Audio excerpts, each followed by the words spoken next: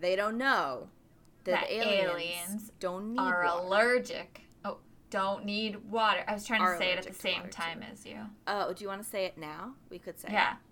That the aliens are allergic to water. It's really hard to match up because there's a delay, so I don't know if that's going to actually work on the recording. Well, the beauty of Audacity is that I could just like, bloop.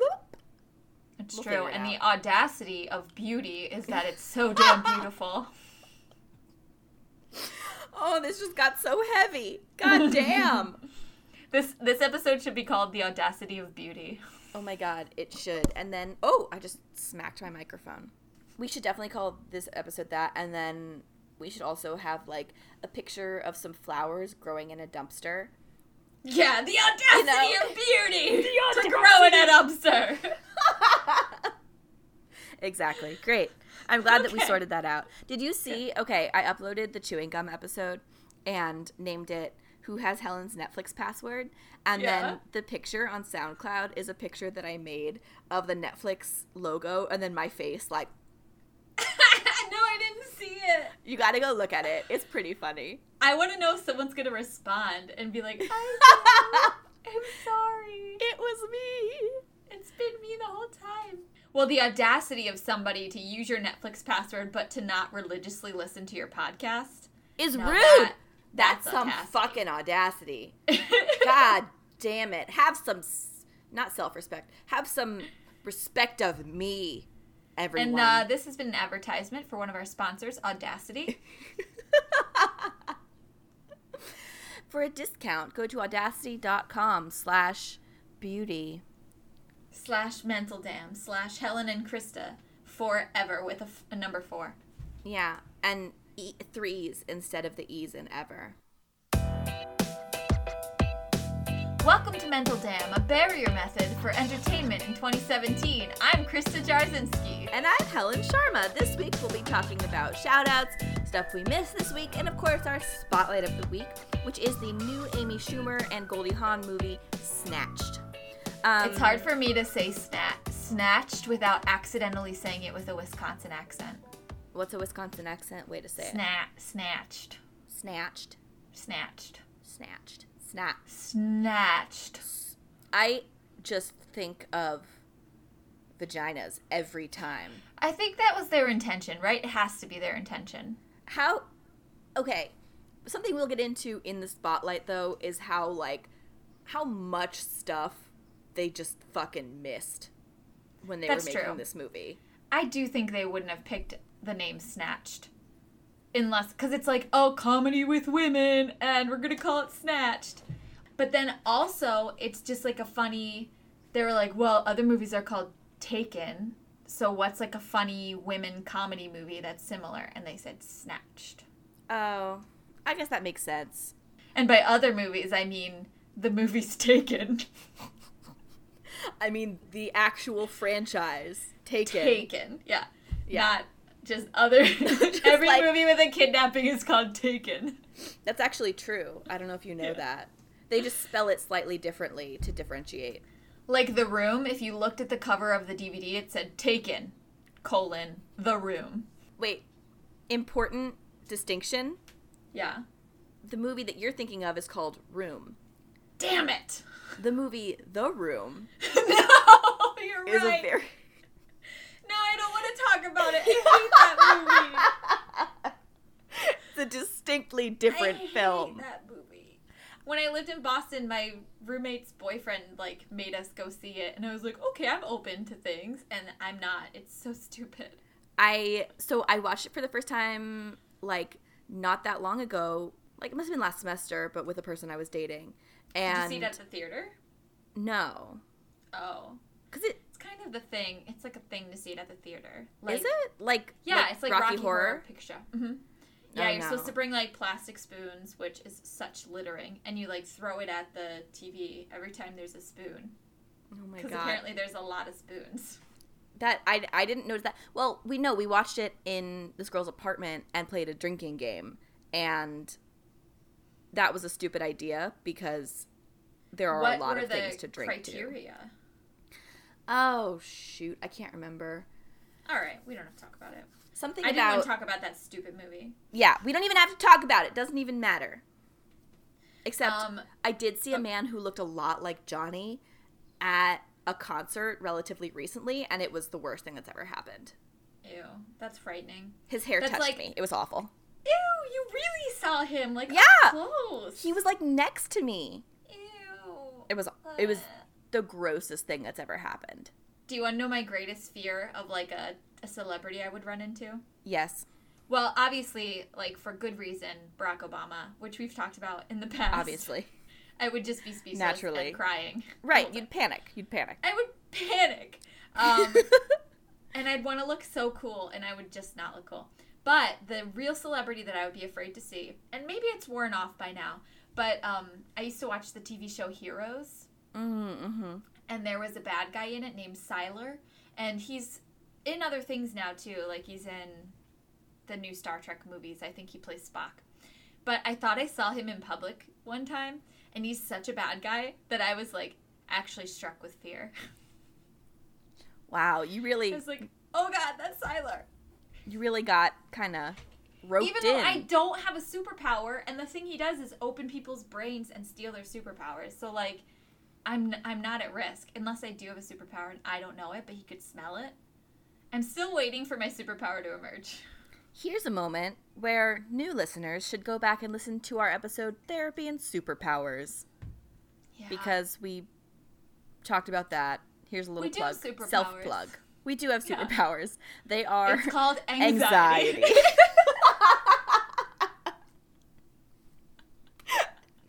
All my mental health problems are secretly superpowers.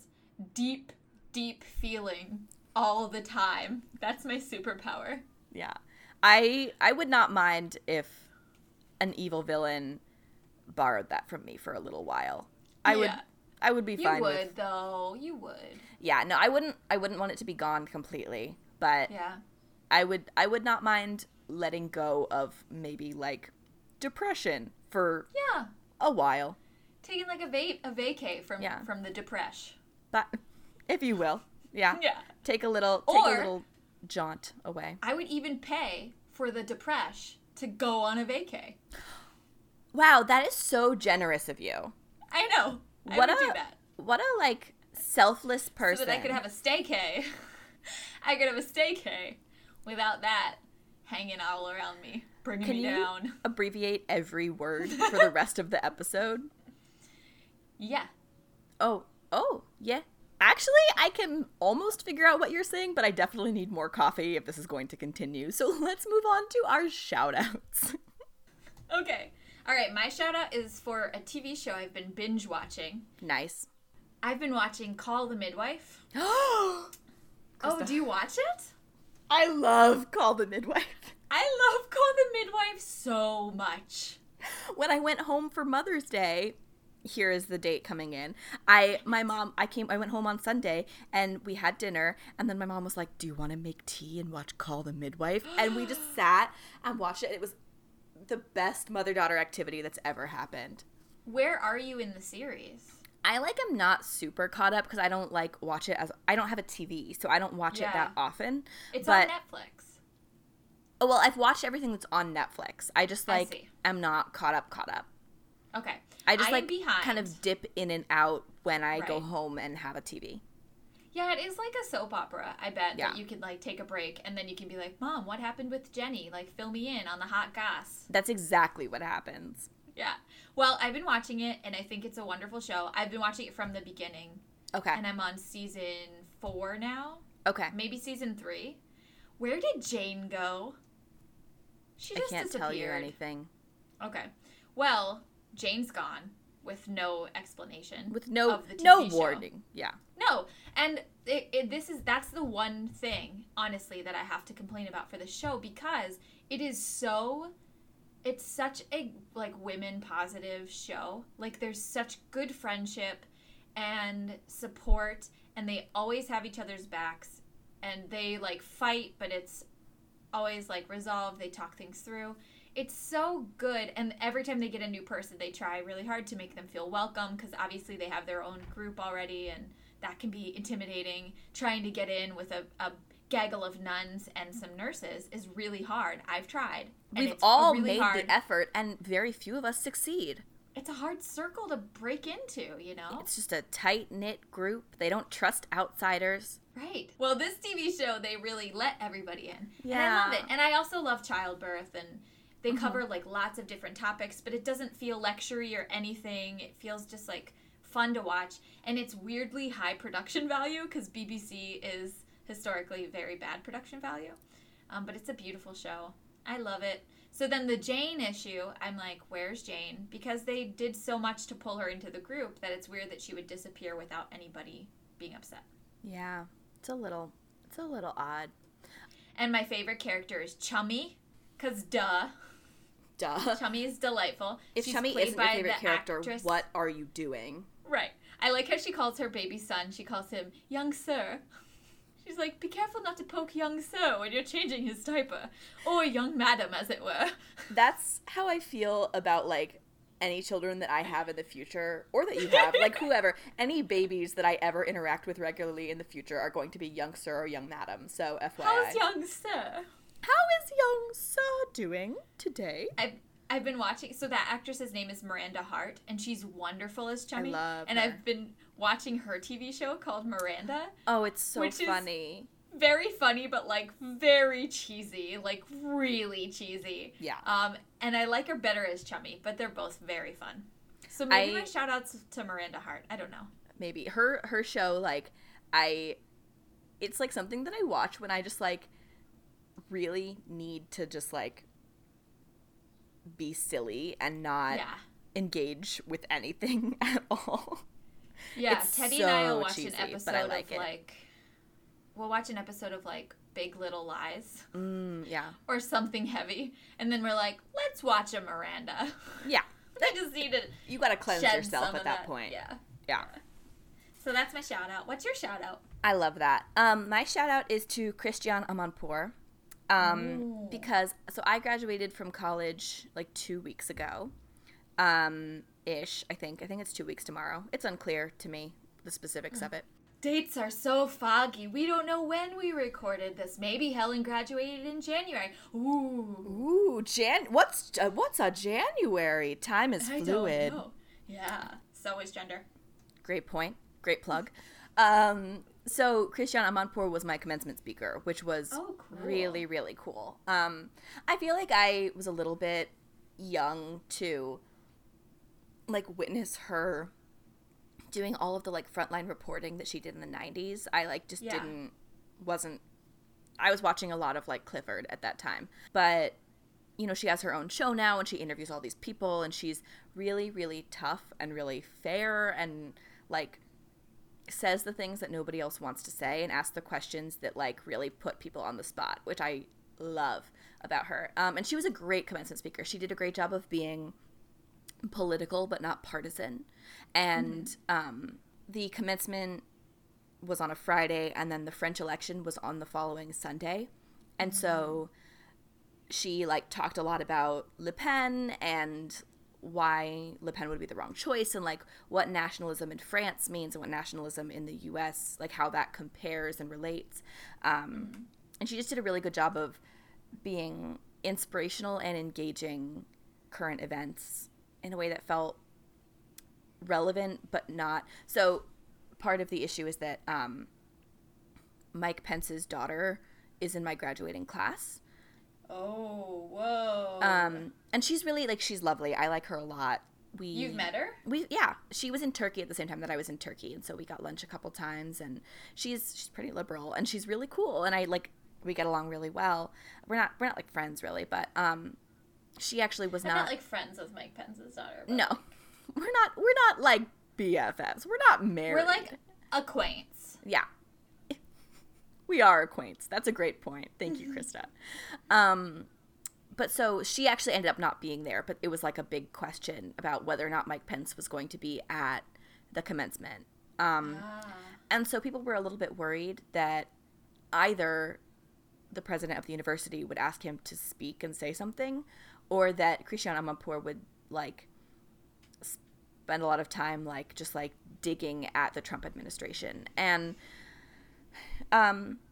I thought it was cool that she didn't, because if Pence had been there, I would have wanted that to be about Audrey, his daughter. Like, I wouldn't want it to be a day of attacking his administration. I would want it to be a day of, like, celebrating her achievements and her accomplishments. But either way, she wasn't there.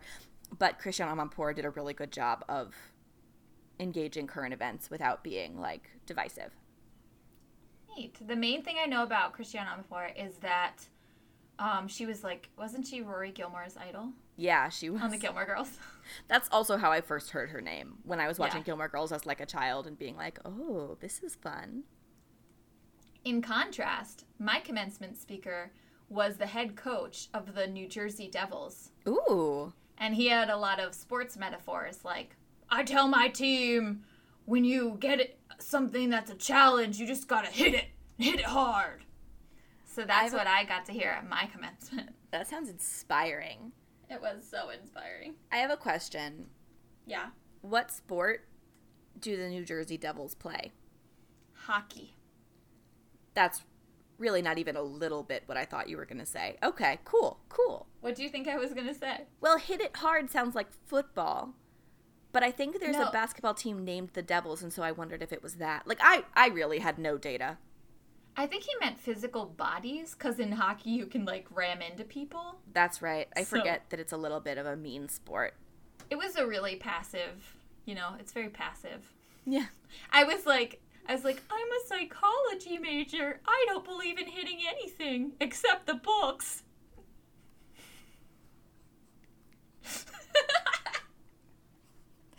Oh my God. Yeah. That's true.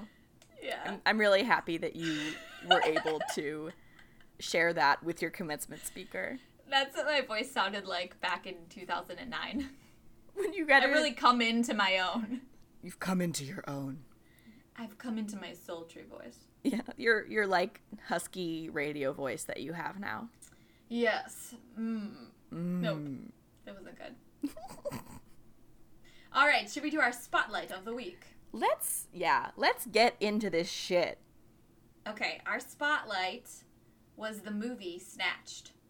And the most important thing to note right this moment is that this is the first movie that Helen and I were allowed to see in movie theaters. Now, you might be thinking, what about Hidden Figures? Well, technically, correct me if I'm wrong, Helen, Hidden Figures came out in 2016. In December, so yeah. We could go see it, but this is the first movie that's coming out in 2017 that we are allowed to see.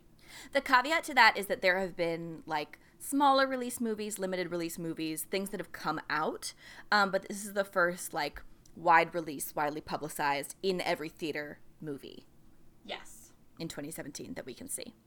It was written by Katie Dippold, who also wrote The Heat, among other things, but that's the thing that I can remember. Ghostbusters. She wrote Ghostbusters? Ghostbusters? The new one, obviously. Yeah. Well, that movie was really good. Okay. Don't show your hand too fast, Helen. Damn it! But that is the credit that I read, and I was like, oh, what happened with Snatched? Oh. Ghostbusters was so thoughtful, but I guess when you throw in a foreign country, things can get real fucked. Things get dicey real fast as soon as there's more than one brown person in a cast. Unless it's an American cast and you're, like, striving for diversity. I'm doing air quotes right now. Yeah. Then things could potentially be better. Once you go to another country, a country that historically has issues with drugs, and then you characterize the quote-unquote drug lords in certain ways, well, then you just get into some risky territory. I'm rolling my eyes so hard that the tendons in my eyeballs hurt. Sounds like it would be a good self-massage. Yes, it would be. I'm scared of getting stuck that way because my mom always used to tell me that when I was little. That is a lie. She was lying to you. I was like a really big eye roll kid because I'm mean and sarcastic. And she would always be like, your eyes are going to get stuck that way. And I'm convinced. Oh my gosh. I'm worried. Yeah. So anyway, before we continue with our critique. Opinions. Yeah. Should we do a fucking, what's it called? A synopsis? A synopsis. Yes. Shall I? Please, my love. All right. Our protagonist is Emily Middleton. And she is just doing life kind of badly. I think she lives in New York City, yeah? Her mom says the phrase New York at some point, but it's kind of unclear. So she lives in New York City, and she is working in retail. And in the opening scene, she gets fired. And then in the second scene, she gets broken up with by her very cool boyfriend named Michael, played by Randall Park. So that was a bright, shining human. Yeah. For a moment. And then he was gone. And then her mom, who's played by Goldie Hawn, Linda Middleton, is like, come see me, you're sad. So she goes and sees her mom, and she tells her mom that she has a non-refundable trip to...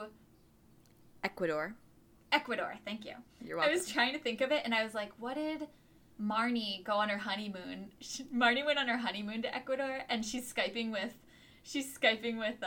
Hannah, and she's like, oh my god, Ecuador is so beautiful. That is the most girls thing I've ever heard in my life. Ecuador. The most Marnie I feel like thing. Ecuador is really changing Ecuador. my life. Ecuador. Okay, so she goes, she asks her mom to go to Ecuador, and her mom's like, no, I'm a cliche of an older divorced woman, and I don't really leave the house except to do a cat sculpture class. And her mom lives with her brother, who is also a good part of the movie. He is Jeffrey, and he's played by Ike Barinholtz. Very funny. He calls his mom, Mama, Mama, Mama, the whole time, which kind of annoyed me, but I get why he was doing it because it was also kind of funny. So anyway, she convinces her mom to go. They go. It starts out okay. They meet this couple of women named Ruth and Barb, played by Wanda Sykes and Joan Cusack, who are a couple of weirdos. They were easily my favorite part of the movie. They were great. Up. Yeah. Also, very something strange. that when we're talking about Ike Barinholtz and Jeffrey the brother, it's important to note that at the beginning, it's stated that he has agoraphobia. Yes. And that's why he still lives with his mother and is annoying. He doesn't leave the house at all. He seems to teach piano lessons in the house. Right. So they're in Ecuador, and Emily meets this hot dude named James. And I was like, red flags, red flags. But also, he seemed fine.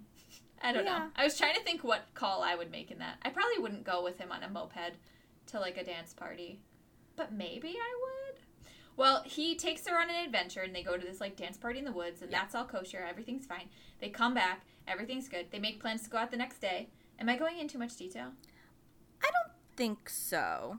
Okay. It turns out, anyway, she goes with her mom. It turns out that he is a shady individual. Yep. Which I guess we don't find out until the end for sure, but I definitely thought from that moment. I was like, this isn't going well. And then they, like, get kidnapped. Yeah. And then they escape by killing someone. Yep. And then they meet an American man in the jungle. Oh, now they're in Colombia, by the way. They get kidnapped and taken to Colombia. Right. They meet an American man. Where the drugs are. Right. Played by Christopher Maloney. He did a good job. I thought he was funny. He was very funny, yeah. And he's like, I'll take you home. And tries to lead them through the woods. But it turns out he's only been there for 3 weeks because he's dying of cancer. So, spoilers, then he dies. And they're on their own, and they find a village. There's a gross tapeworm scene. There's a turning point of the movie, which we'll talk about in a bit. Oh, boy. And then they get kidnapped again. Well, Amy Schumer escapes. I mean, Emily. Linda gets kidnapped. Yeah. They need to rescue her. They do. They all learn a lesson about motherhood and friendship and helping brown people. Yes. And that's as much detail as I think we need because we'll get more into specifics as That might be too much detail. We can cut it if we need to. It's okay. It didn't take that long. But now let's tear this shit apart. Mm-hmm. So maybe we could start with things that we liked about the movie. That's a good idea. To ease ourselves in. Yeah. I will say that I thought Joan Cusack, as a character with 0 lines, was the funniest character in the movie. She plays this woman who had once been in covert ops, special ops, but like wasn't anymore, and had cut out her tongue so that she couldn't be tortured into telling anything. And so she just like kind of roams around in the movie with like torture devices made of toilet paper and like makes this face that makes it look like she doesn't have a tongue and like frowns at people and like leaps over fences. She does such a fucking good job. She was really funny. Yeah, she's very funny. So she was really funny. I thought that Wanda Sykes was pretty funny. I thought that Christopher Maloney did a great job. He's like a caricature of a river guide and then turns out not to be one at all, which was funny. He turns out to be a caricature of a white dude who's like, I could go in the jungle with no training. Right. Which was also like a very astute caricature, which surprised me. Yeah. Anyway, so those are some things that I liked about the movie. Yes. I liked all those things as well. I liked, I was pretty okay with most of it until they get kidnapped. There were like a couple good one-liners and some very funny little pieces. I wrote down my favorite quote. Emily is teasing Jeffrey. They're like fighting at the dinner table and she's like, you're gay for mom. And he's like, I'm not gay for mom. And she's like, you suck mom's dick. So that was funny. He was like, Mom has a vagina. Yeah. Yeah. I'm trying to think if that's like offensive to people in the queer community. Yeah, I like didn't love it for that reason. I was like, something about this feels a little bit insensitive, but it was also like the premise of it felt insensitive, but they did it in a really funny way. Right. Like, you suck mom's dick was hilarious. Right. Well, so that'll be a good segue, but we'll have to come back to it. The other thing I liked, these are just my notes. The other thing I liked is that there was a cat sculpture in Goldie Hawn's That was house. really funny. And Amy Schumer was like, I told you not, I can't acknowledge that. That is horrible. It's terrifying. And that just about wraps up everything I liked. Everything that was good. No, there were, honestly, until they got kidnapped. Mm-hmm. Like, Amy Schumer is playing a clueless, okay. Can we get into it now? Get the fuck into it, Crysta. Okay, so back to that joke, you're gay for mom joke. Yeah. Amy Schumer's character, Emily, is supposed to be somebody who is, like, tone deaf and thinks that she's, like, post-racist and like, that she can make jokes about racism and make jokes about anything and that it's okay. She's very self-centered and doesn't, like, think about the greater implications of the jokes that she's making. So I feel like I could get on board with that premise, and even with some of, like, she was just unlikable. Like, she was an unlikable character, and until they get kidnapped, it was like, okay, this character is racist and says bad things. Not the movie, necessarily, yet.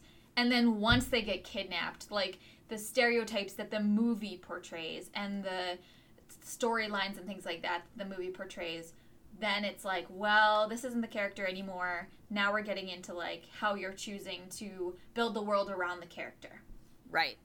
Absolutely. I feel like I don't know how they could have fixed it. Like, making it more, if it, like, cut from being a comedy to being, like, a Taken movie, then maybe.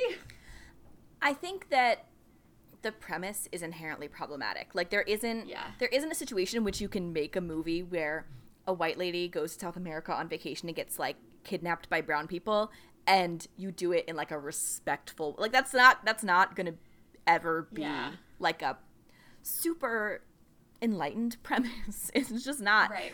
I think part of the problem for me, like, the big structural problem, was that we only saw, right, a few pieces of South America. We saw the resort in Ecuador, which is built to cater to white people.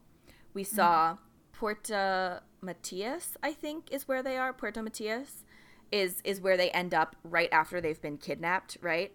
And it's supposedly, like, the only city in Ecuador that's still unsafe, or the only city in Colombia that's still unsafe.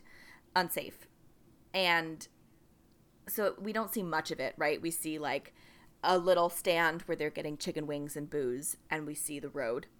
We see some farmland and some, like, jungle. And we see a village of indigenous people that is so deeply racist in its portrayal that it, like, I almost left the theater. I was so upset by that. So we see these 4 things, none of which are complete or even remotely accurate representations of what Ecuador and Colombia are. Right. The whole thing is inherently problematic, but if you're going to make a movie that takes place in a country, in any country, you have to represent that country as it is, and then your characters can get up to whatever the fuck they want to within that place. You don't get to pick and choose these places that make the country look like a savage wasteland, essentially, is what they portrayed it as. And it's hard to then put comedy in an accurate portrayal. Right. Because I think, I mean, most of the jokes were based around the idea that Emily, played by Amy Schumer, is so clueless and is so, like, self-centered. And so it was this self-deprecating comedy that didn't seem to acknowledge how absolutely absurd her surroundings were. I don't know if it's in the writing or in the directing or in things that the actors brought to it, but I feel like they took Emily Middleton, right, who is an unlikable character, which I respect. Like, hooray for women unlikable characters. It's great. We need them because there's too much pressure to have them be likable. But they took her being an unlikable character and the idea that, like, it's through her point of view, this movie, as a free pass to just, like, do whatever they want. I think, so I agree that it's important to have unlikable characters. I think the distinction needs to be that when we have unlikable female characters, they also need to be complex. And they also need to have a depth in their unlikability. And I didn't feel that with Emily Middleton. I didn't feel that she had complexity.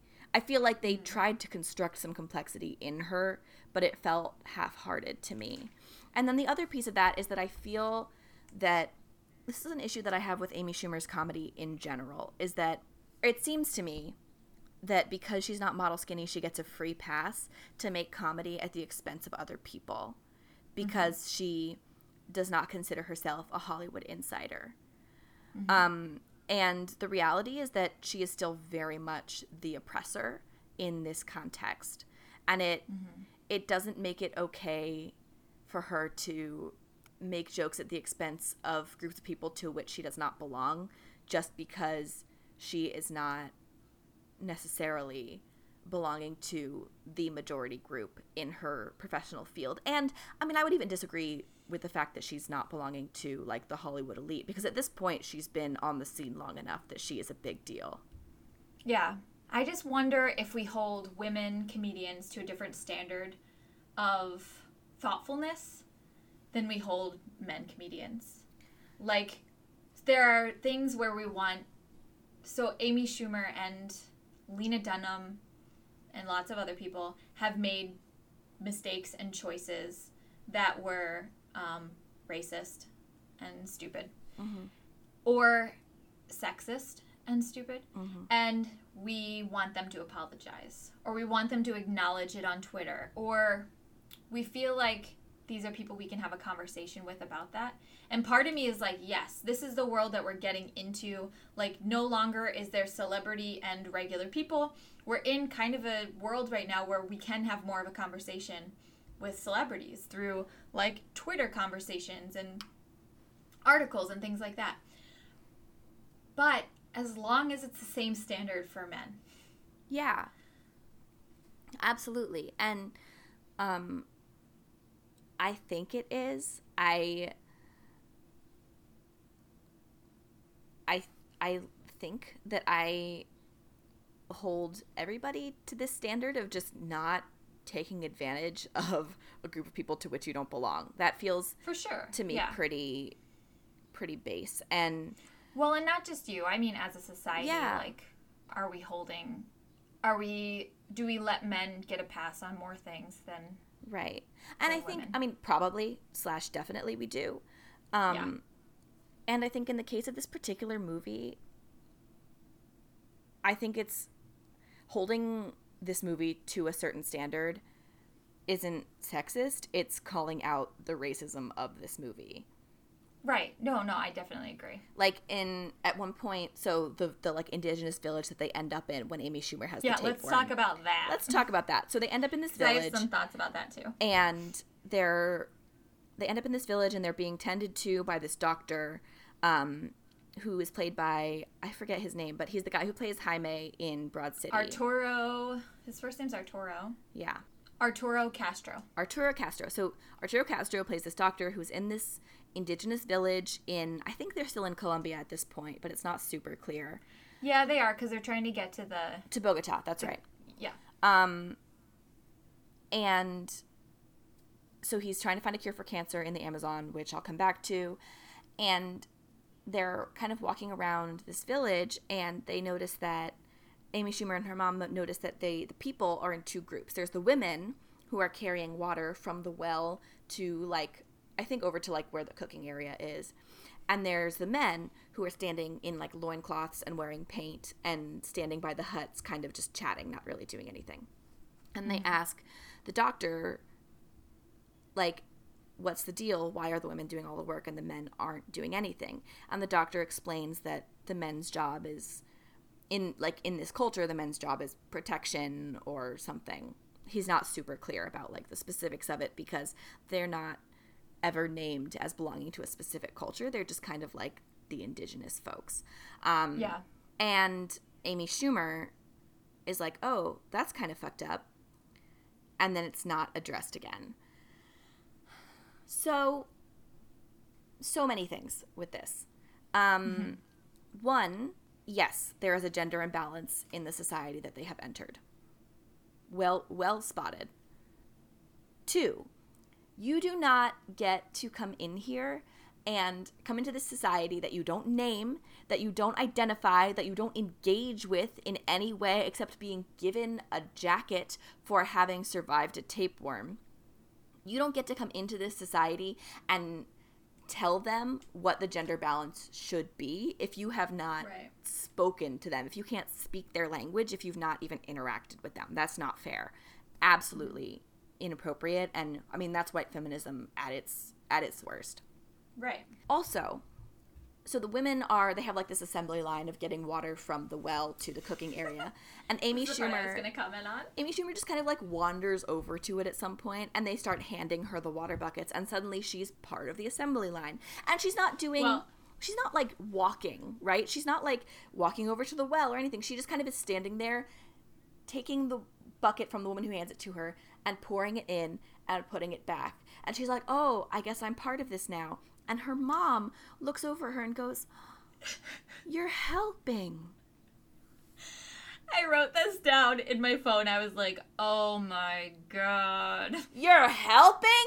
Well, first of all, like, the context is that they had a fight about how she's, like, so self-centered, which of course she is. She is. So then her mom is, like, seeing her in a different light. And she's like, you're helping. And she's like, yeah, Mom, I'm a helper.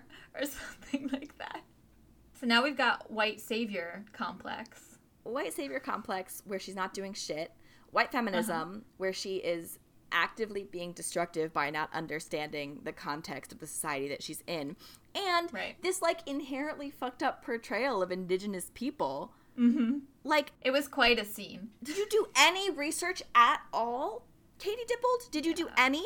Also, the thing that I wanted to come back to is that the doctor, Arturo Castro, it seems that he's a Western trained doctor, or that he has some experience in the West. He's wearing like a button-down shirt and pants compared to everybody else who's in literal loincloths. He speaks English fluently, whatever.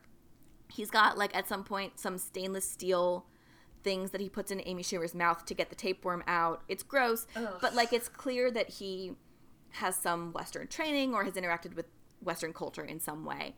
And so he's in the Amazon to find a cure for cancer.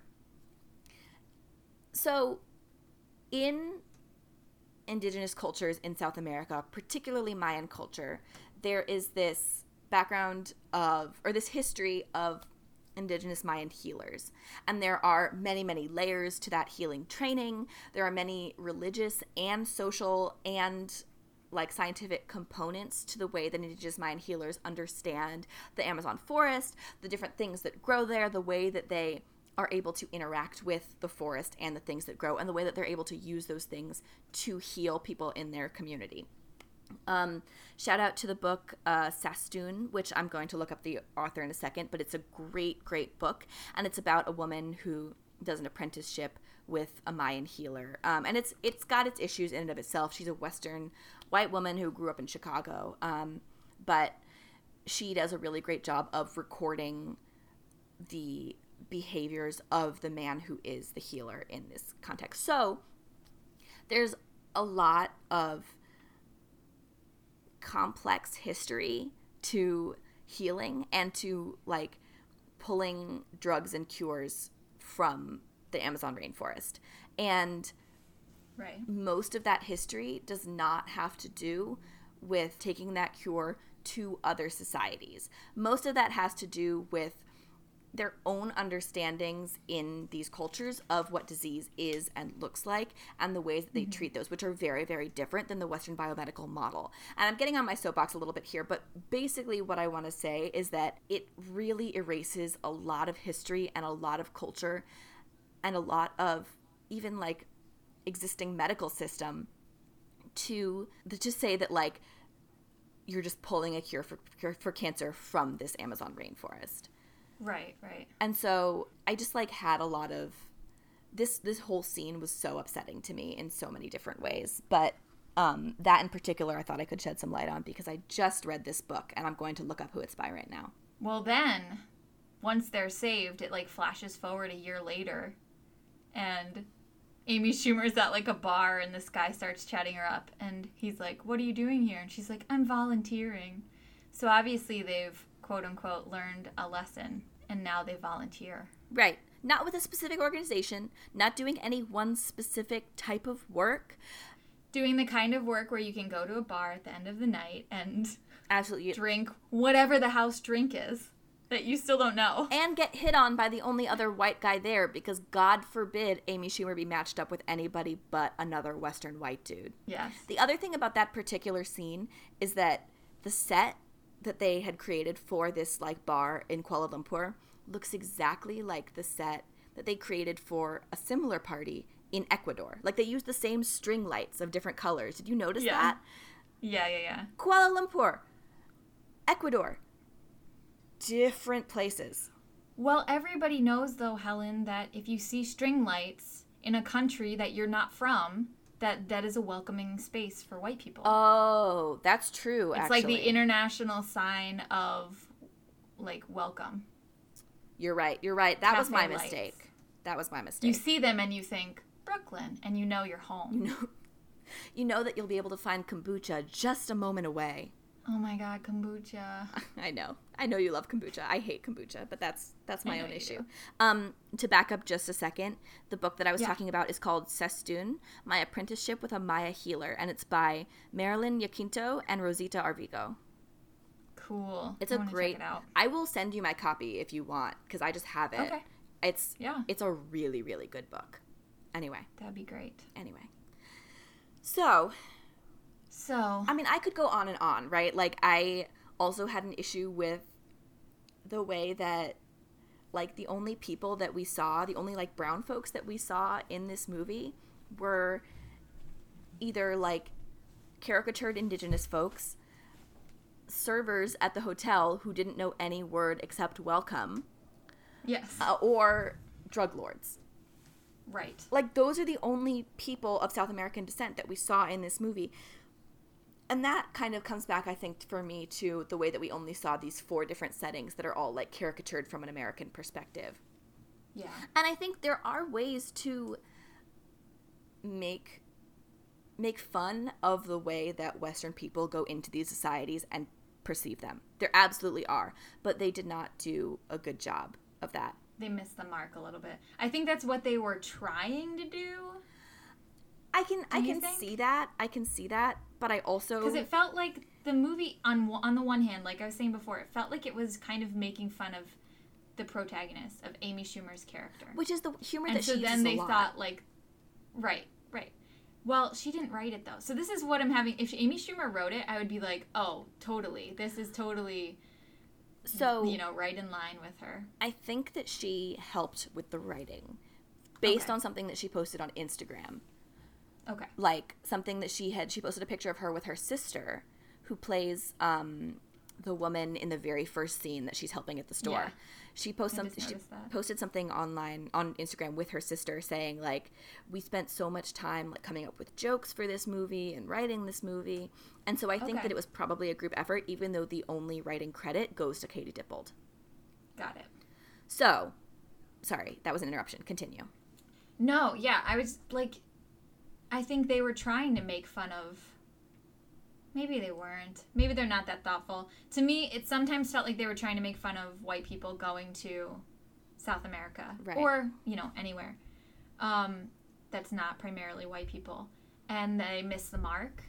But maybe they weren't trying for something so thoughtful. I just couldn't tell. I think a lot of Amy Schumer's humor is really self-deprecating, is like, I'm an every woman, and I'm chubby, so I can do whatever I just, like, bounce around, and everything's, like, that's the way that she does stand up, and the way that she behaves in movies and shows. That's her shtick, essentially. And I don't want to take that away from her, but I don't think that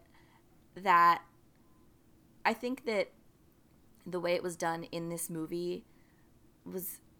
It didn't seem like she was adding whiteness into her, like, bumbly thing. A little bit. Like, she's on the phone with her friend, and she's like, do you want to go to Ecuador with me? And we don't hear the other side, but her friend says, like, no. And she says, but aren't you from there? And then she says, no, you sound racist.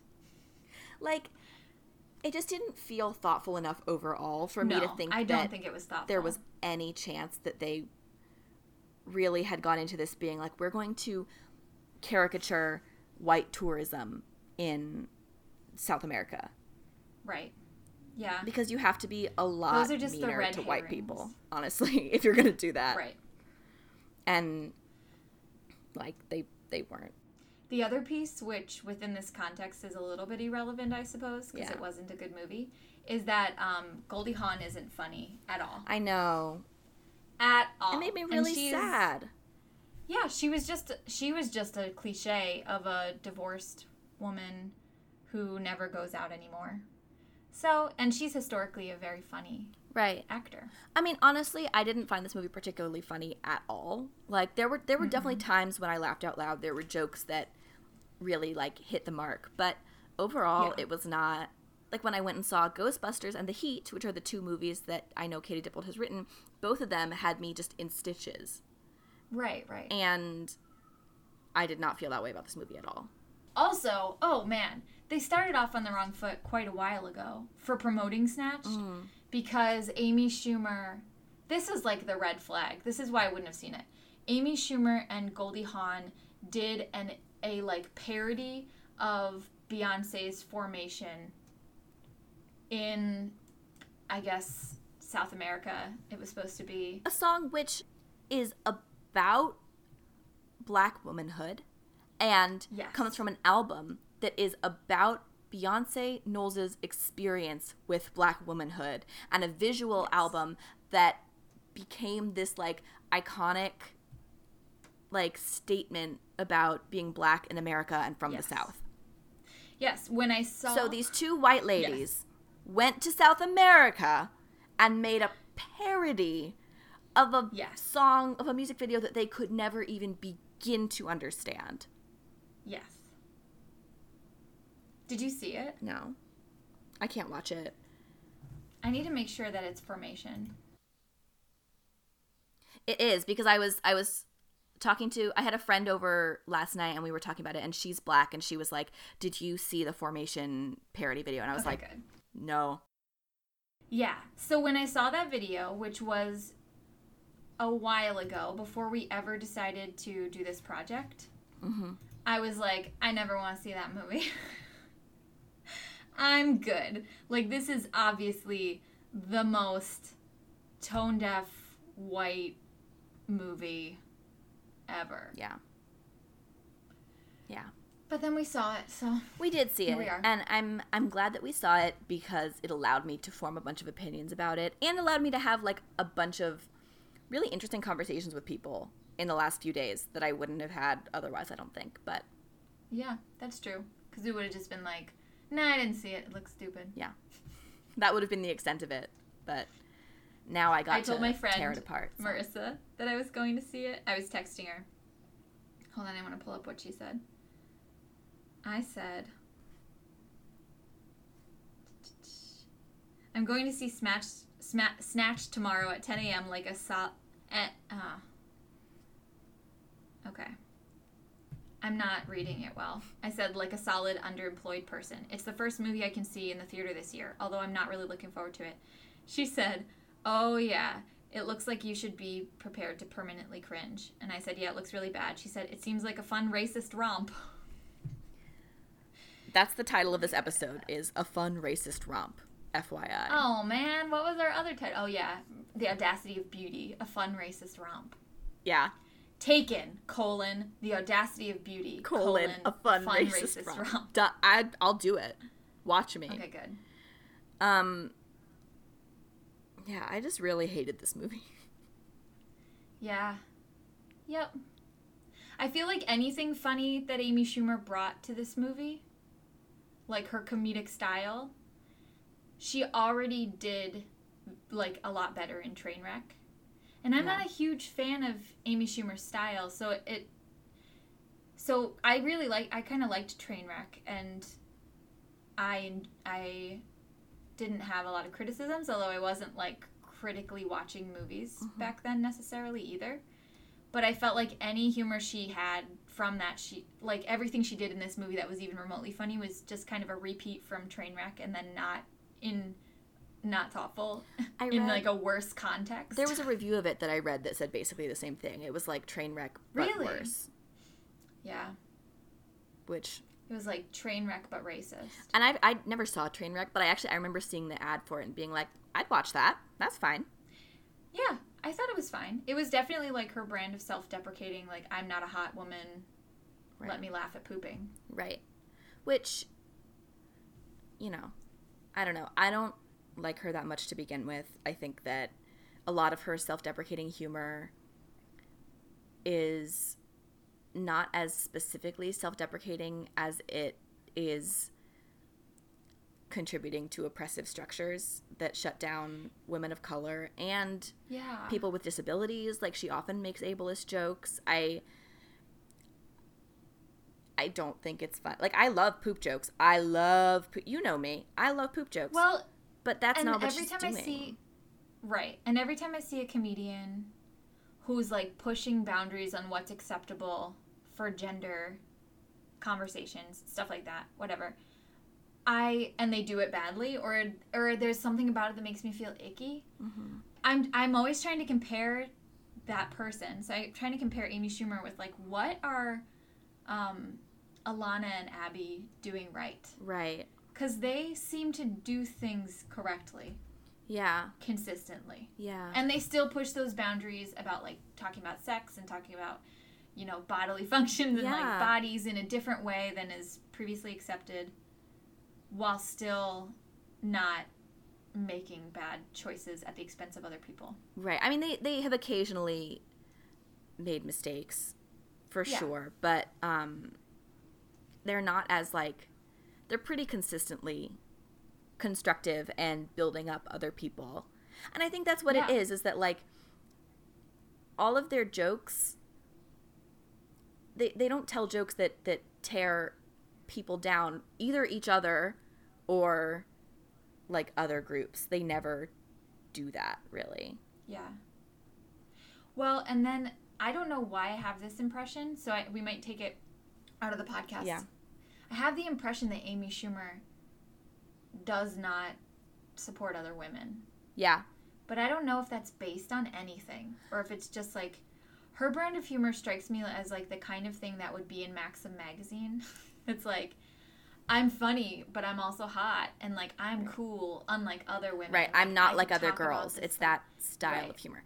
I think that... Right. So, I think that impression for me, I have the exact same impression, and it comes from a lot of her early stand-up, which was very, like, typical woman trying to make it in stand-up and tearing down other women's sexual preferences and being, like, nasty about other women for the sake of it. Like, what's her name?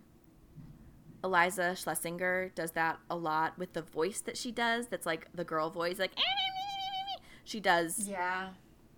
And so I think Amy Schumer did a lot of that same style.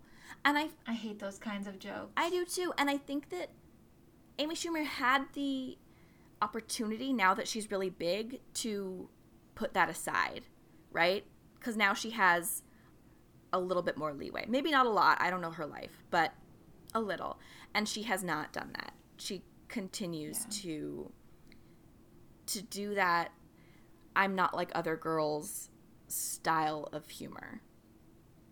And she's unapologetic when she makes mistakes. Did you see that round table that was like women in comedy? Mm-mm. It was a women, like, comedy actress round table. And it had Lena Dunham, Ellie Kemper, Kate McKinnon, Gina Rodriguez, Tracy Ellis Ross, and Amy Schumer. What an interesting group. Women. Shit. Right. 4 white women, 2 women of color. Now, Amy Schumer and Lena Dunham were, like, super dominating the conversation. Really dominating the whole time. And I just kept cringing. Ellie Kemper and Kate McKinnon. Kate McKinnon's a very reserved person. Mm-hmm. She doesn't really like to talk unless somebody's asking her a question. Mm-hmm. I get the impression she doesn't like to be the center of attention. Yeah. Same with Ellie Kemper. She would speak when the conversation came around to her, but she was more, like, listening and then commenting on... She spoke a little more than Kate McKinnon. And then Tracy Ellis Ross and Gina Rodriguez had, like, gold things to say. And Lena Dunham and Amy Schumer kept cutting them off. And I was like, oh my God, please. Hold your damn tongues. Like, listen for once. Like, understand that you are not the center of the universe. Everything you have to say is not the end-all, be-all. And your whiteness has dictated for your entire life that you will get more space than these brown women. So have a moment of self-criticism as you think about where you're stepping up and where you're stepping back. Maybe people never learned that. I mean, of course, white people haven't learned it as much.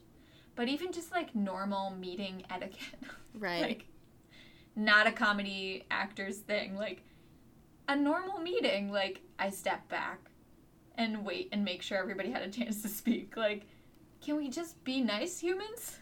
Right. And not cut each other off? God. But I feel like they have trained themselves to interrupt as a way, because when you're in, like, a male area... you need to be a little more aggressive with how you talk. Right. And then they couldn't, like, switch it back to, like, oh, we're going to have a conversation because women are reasonable. And we're going to have a conversation where I am no longer the person who gets shut down in this space. I'm no longer, like, right. I'm the person, not I, because I wasn't there, but, like, it was Amy Schumer and Lena Dunham's job in that space to say to themselves, I am the person with privilege here. Which means that I will get to dictate how this conversation goes. And so it's my responsibility to share that with everybody in the room. Right. That was their job, and they fucked up. All right. Snatched. Not the highlight of my week. No. So I went and saw it with my friend Danielle, who is just like, she was in Strong Women, Strong Girls with me. She is... a very, very, like, very smart and very thoughtful person. And she tends to be a little bit on the quieter side, I think, when we're in groups. I don't hear her speak as much. But every time I've talked to her about pretty much anything, she always is very insightful and very funny. And so I had sent out, like, a group chat to everybody in Strong Women, Strong Girls and said, like, I'm going to go see this movie. Does anybody want to come? And she said she would come with me. And she just had so much good analysis on the way home, and it was so fun to see it with somebody who was on the same page about all of this stuff with me, because we could, during the movie, like, look at each other and be like, that was fucked up, right? Yeah? Cool. Yeah. Yeah, I did not have that luxury. I saw it alone at 10 in the morning, so it was like a lot of old white women. Amazing. Yeah. And they thought it was really funny. I'm happy for them. They were, like, in it. But I was also in Paul Ryan's district, so that's a major caveat. Oh, that goddamn Paul Ryan. Stupid face. All right, Snatched. We do not recommend it. No. But if you want to critique it, go for it. Go for it, and let us know what you think. hello@mentaldam.com, because always looking for more input on this shit. Yeah. So Crysta.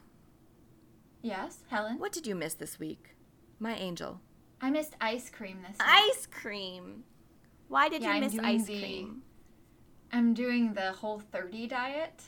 And for those of our listeners who may not know what that is. Ugh.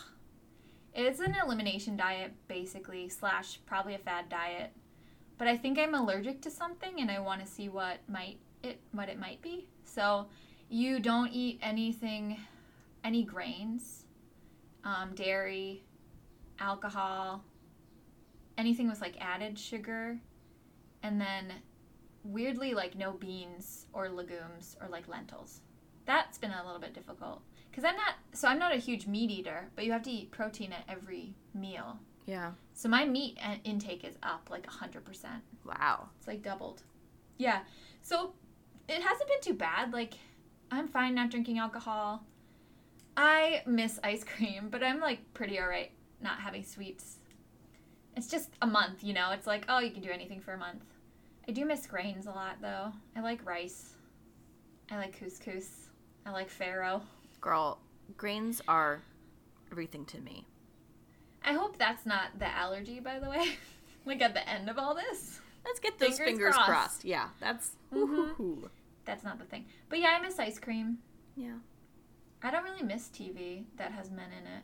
No. What's your favorite flavor of ice cream? So, for a really long time, yes, it was mint chocolate chip. Okay. But I'm going through kind of a crisis of identity. That makes sense. It's not that anymore.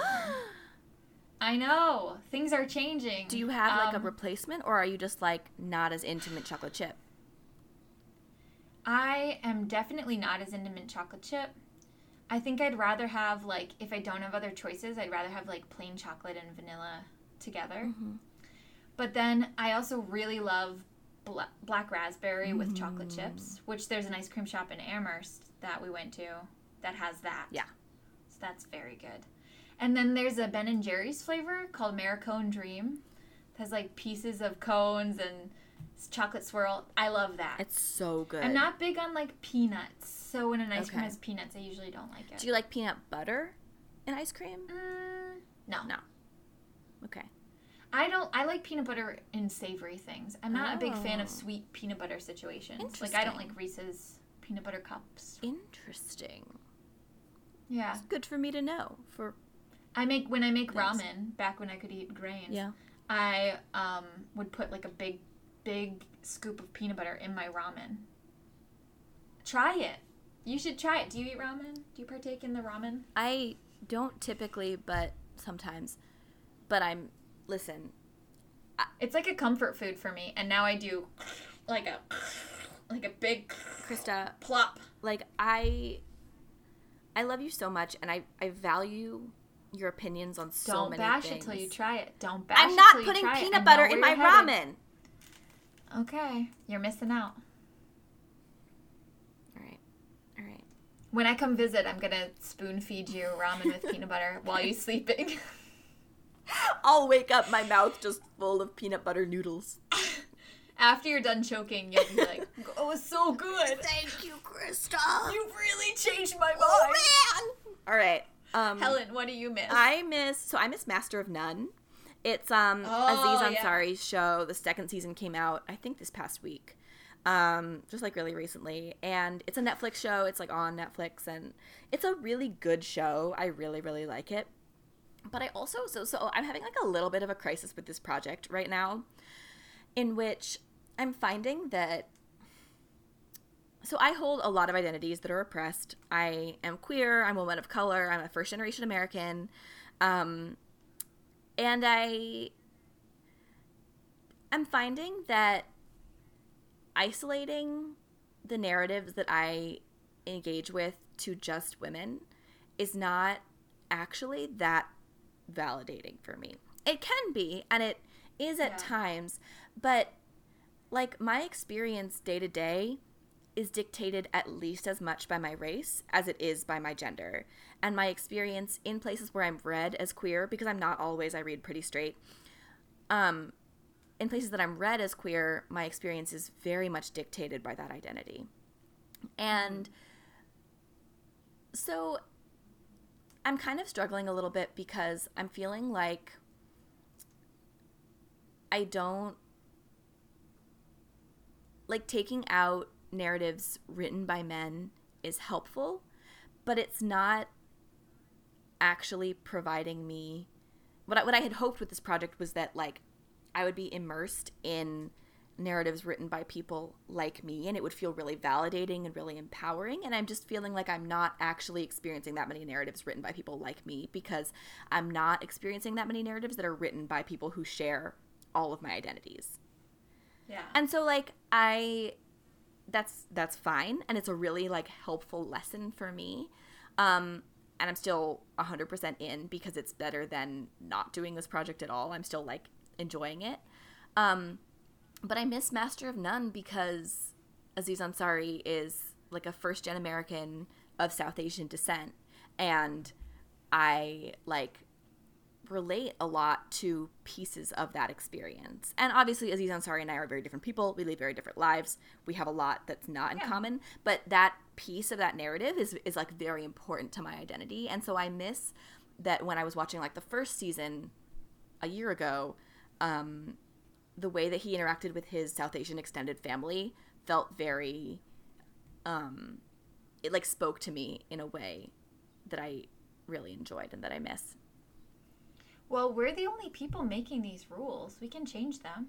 When I came up with this concept, I was looking at the part of my identity that's oppressed. Yeah. And the only part of my identity that's oppressed is me being a woman. Yeah. Like, otherwise I am in the oppressing group. And so to highlight that piece feels good for me. Yeah. But we don't have to keep it that. We can start opening it up a little bit.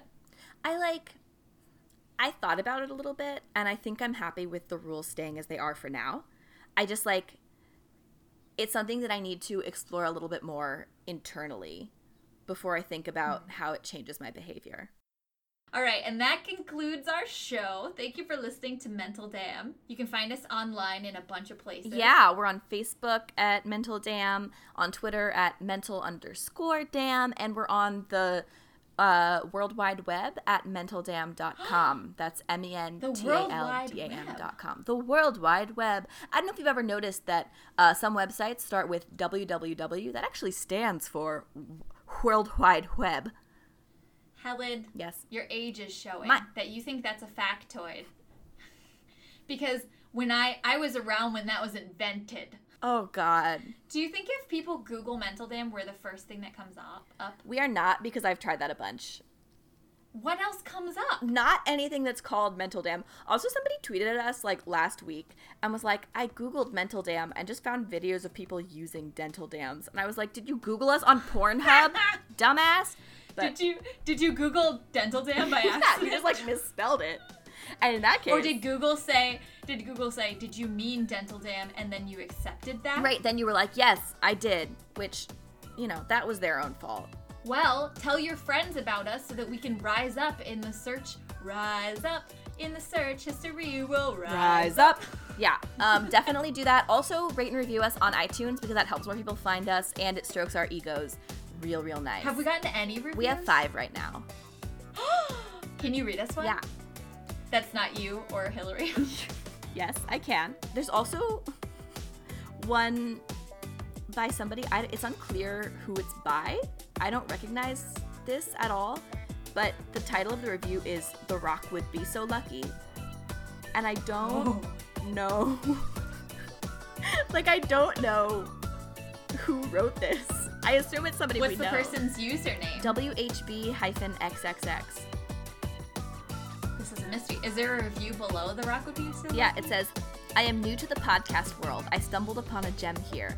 Mental Dam is the best. It's real, true, authentic. Love it, love them, love feminism. Join the party and give it a listen. You won't be disappointed. Even you, DTRJ.